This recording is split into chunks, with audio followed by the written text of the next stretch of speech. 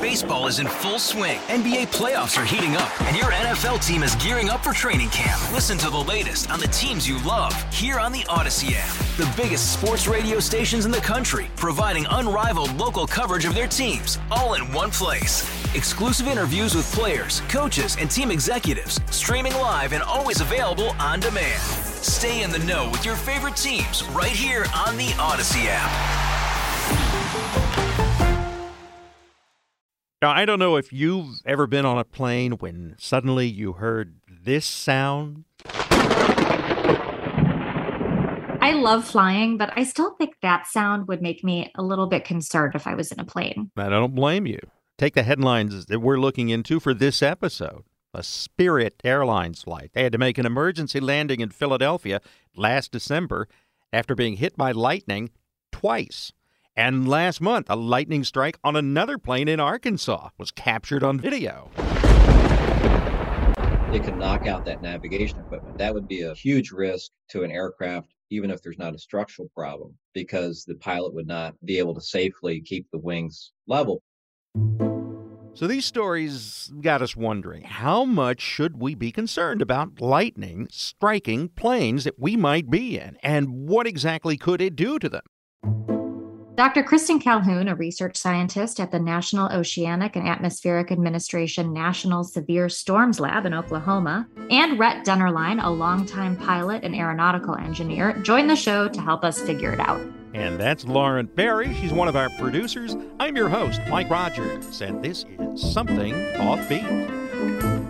There's probably an assumption on the part of a lot of people that if you're in a plane and it gets hit by lightning, you're doomed. That's not necessarily the case. No, and it's actually surprisingly common. Most of the time, it's not a big deal other than the loud bang, flash bang you might hear. But from the statistics I've been reading, it looks like, and this is something that's been thrown around, for about every 3,000 plus flight hours, so a commercial aircraft is struck maybe on average once a year. That happens for every commercial aircraft flying, is the statistics I've seen. The FAA has a few regulations when it happens. They have to do checkouts of the kind of all the electrical systems when they get back to landing, but most of the time it's not actually a problem at all, other than, being kind of like a sudden scare for people probably at the time. But yeah, there are all sorts of systems and checks in place for that kind of activity. Apart from checks that are part of the aircraft itself, I asked Dennerlein what sort of checks pilots have in place to handle severe weather. So I've been flying since 1986. I learned at Purdue University, and I graduated from there with a degree in aeronautical and astronautical engineering. And then I got my pilot's license. How do you as a pilot prepare for that possibility? Lightning in particular. That's got to be covered in training, I would think. It is, but it's not covered in the sense, here's what you do if you get struck by lightning. It's mostly covered by avoidance. And this applies to airline transport pilots as well, who fly the big airlines. The goal is to avoid areas where you're going to get struck by lightning. And it's not that common of an experience. They're associated with thunderstorms. So that's where lightning is going to come from. And part of your pilot training, whether you're a private pilot or you're an airline transport pilot, is to avoid thunderstorms by a certain distance to not get into that area. But lightning strikes do happen. What reason would a pilot have for taking that chance and just plowing right in there? Is it all about we got to get there on time? Well, it does happen because for general aviation, for example, there's this notion of get home-itis, or I've got to be to a meeting, et cetera. And there is the occasional pilot who will take a risk and try and get too close to an area of a thunderstorm or go through a thunderstorm area. And that is where you'll encounter severe to extreme turbulence, and it can break up your aircraft or upset it in a way where it will cause it to break up through a spiral or what have you. But if you inadvertently fly into an area of a thunderstorm, for whatever reason, not that you intentionally wanted to go through it, there is a recommended procedure for dealing with that. And that's basically to fly straight through and hold the attitude of the aircraft, not its altitude. So the altitude of the aircraft could be going up and down. The airspeed could be changing from low to high. And the whole goal is to keep the aircraft wings level and penetrate the storm and get out the other side.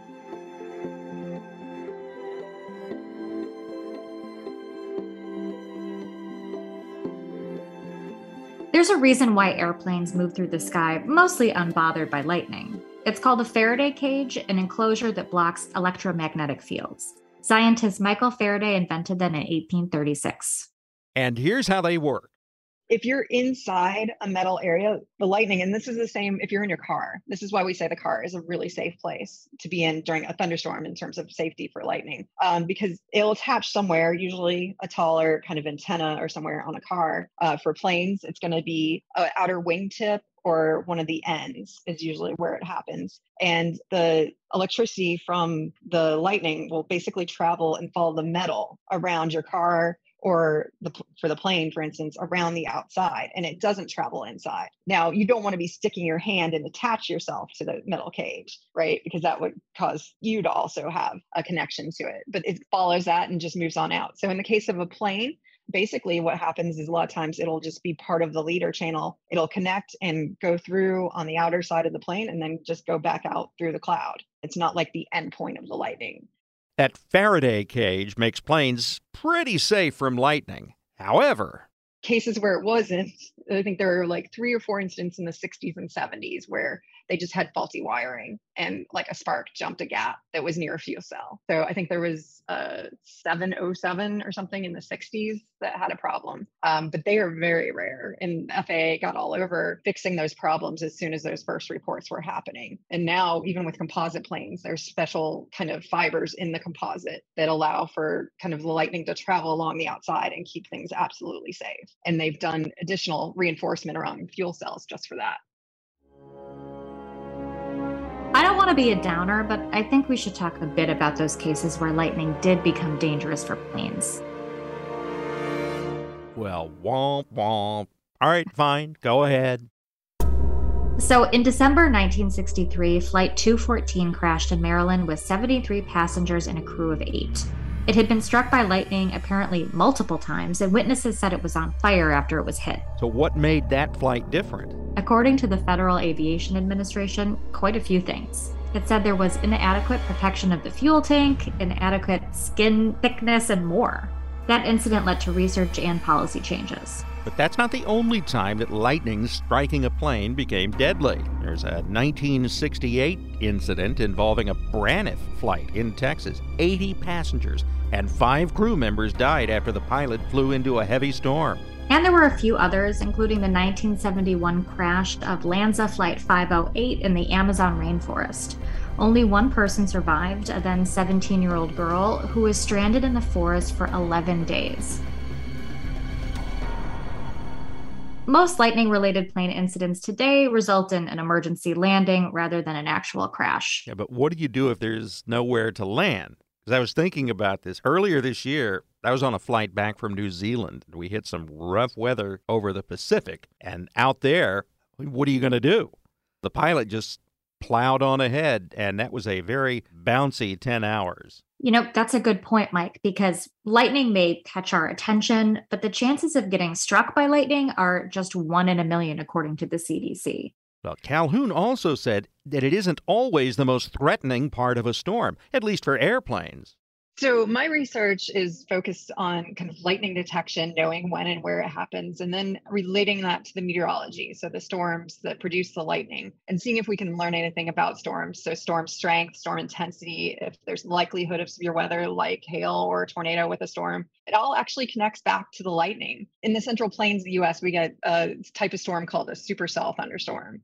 And these are really large and powerful storms that have a rotating updraft. And that deal with the updraft is it kind of maintains itself. And so when you get a strong storm like that can self-maintain, and you're getting lots of hydrometeors, lots of ice particles colliding over and over and over again, that produces a lot of lightning. And especially when you have areas of turbulence, what happens are opposite polarity charged. So positive charged areas are going to be right next to negative charged areas. And where those are next to each other, that's where the electric field is maximized. And that's where you get lightning. So planes want to stay away from these storms just because of the turbulence, but also lightning is reflective of those areas of high turbulence too within storms.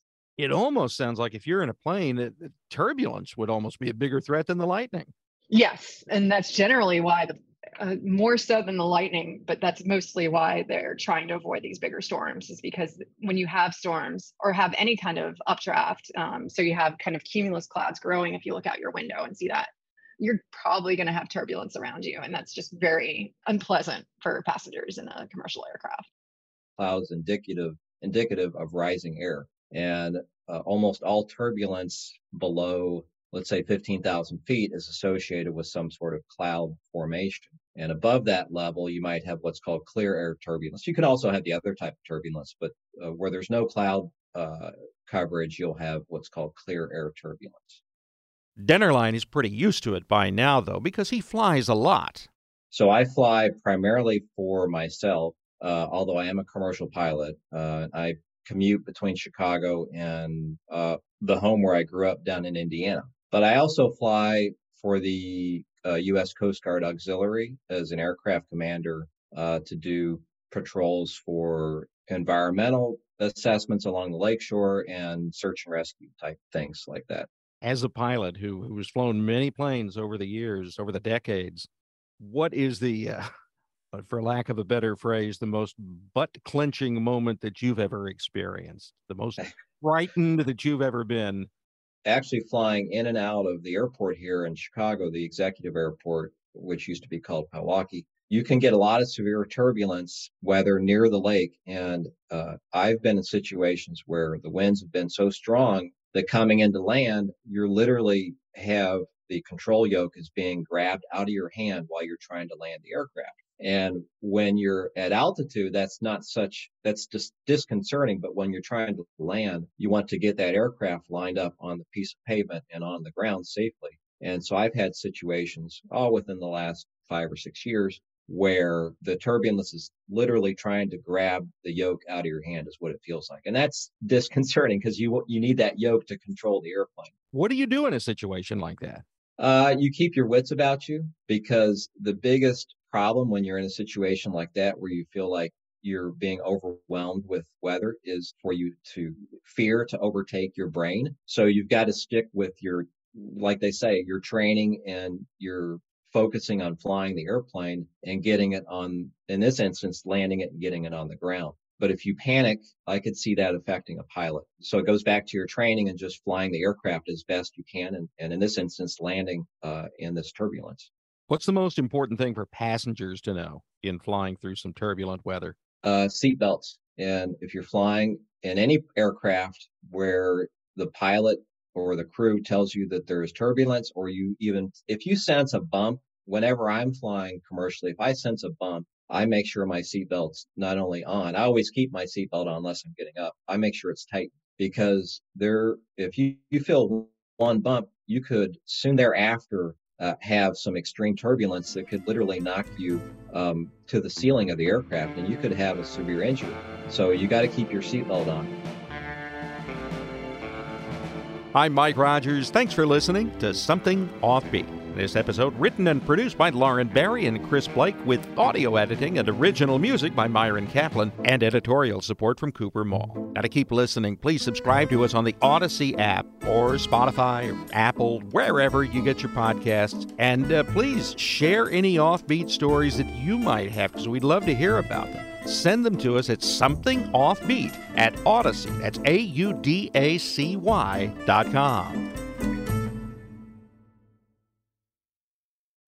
Baseball is in full swing. NBA playoffs are heating up, and your NFL team is gearing up for training camp. Listen to the latest on the teams you love here on the Odyssey app. The biggest sports radio stations in the country, providing unrivaled local coverage of their teams, all in one place. Exclusive interviews with players, coaches, and team executives, streaming live and always available on demand. Stay in the know with your favorite teams right here on the Odyssey app.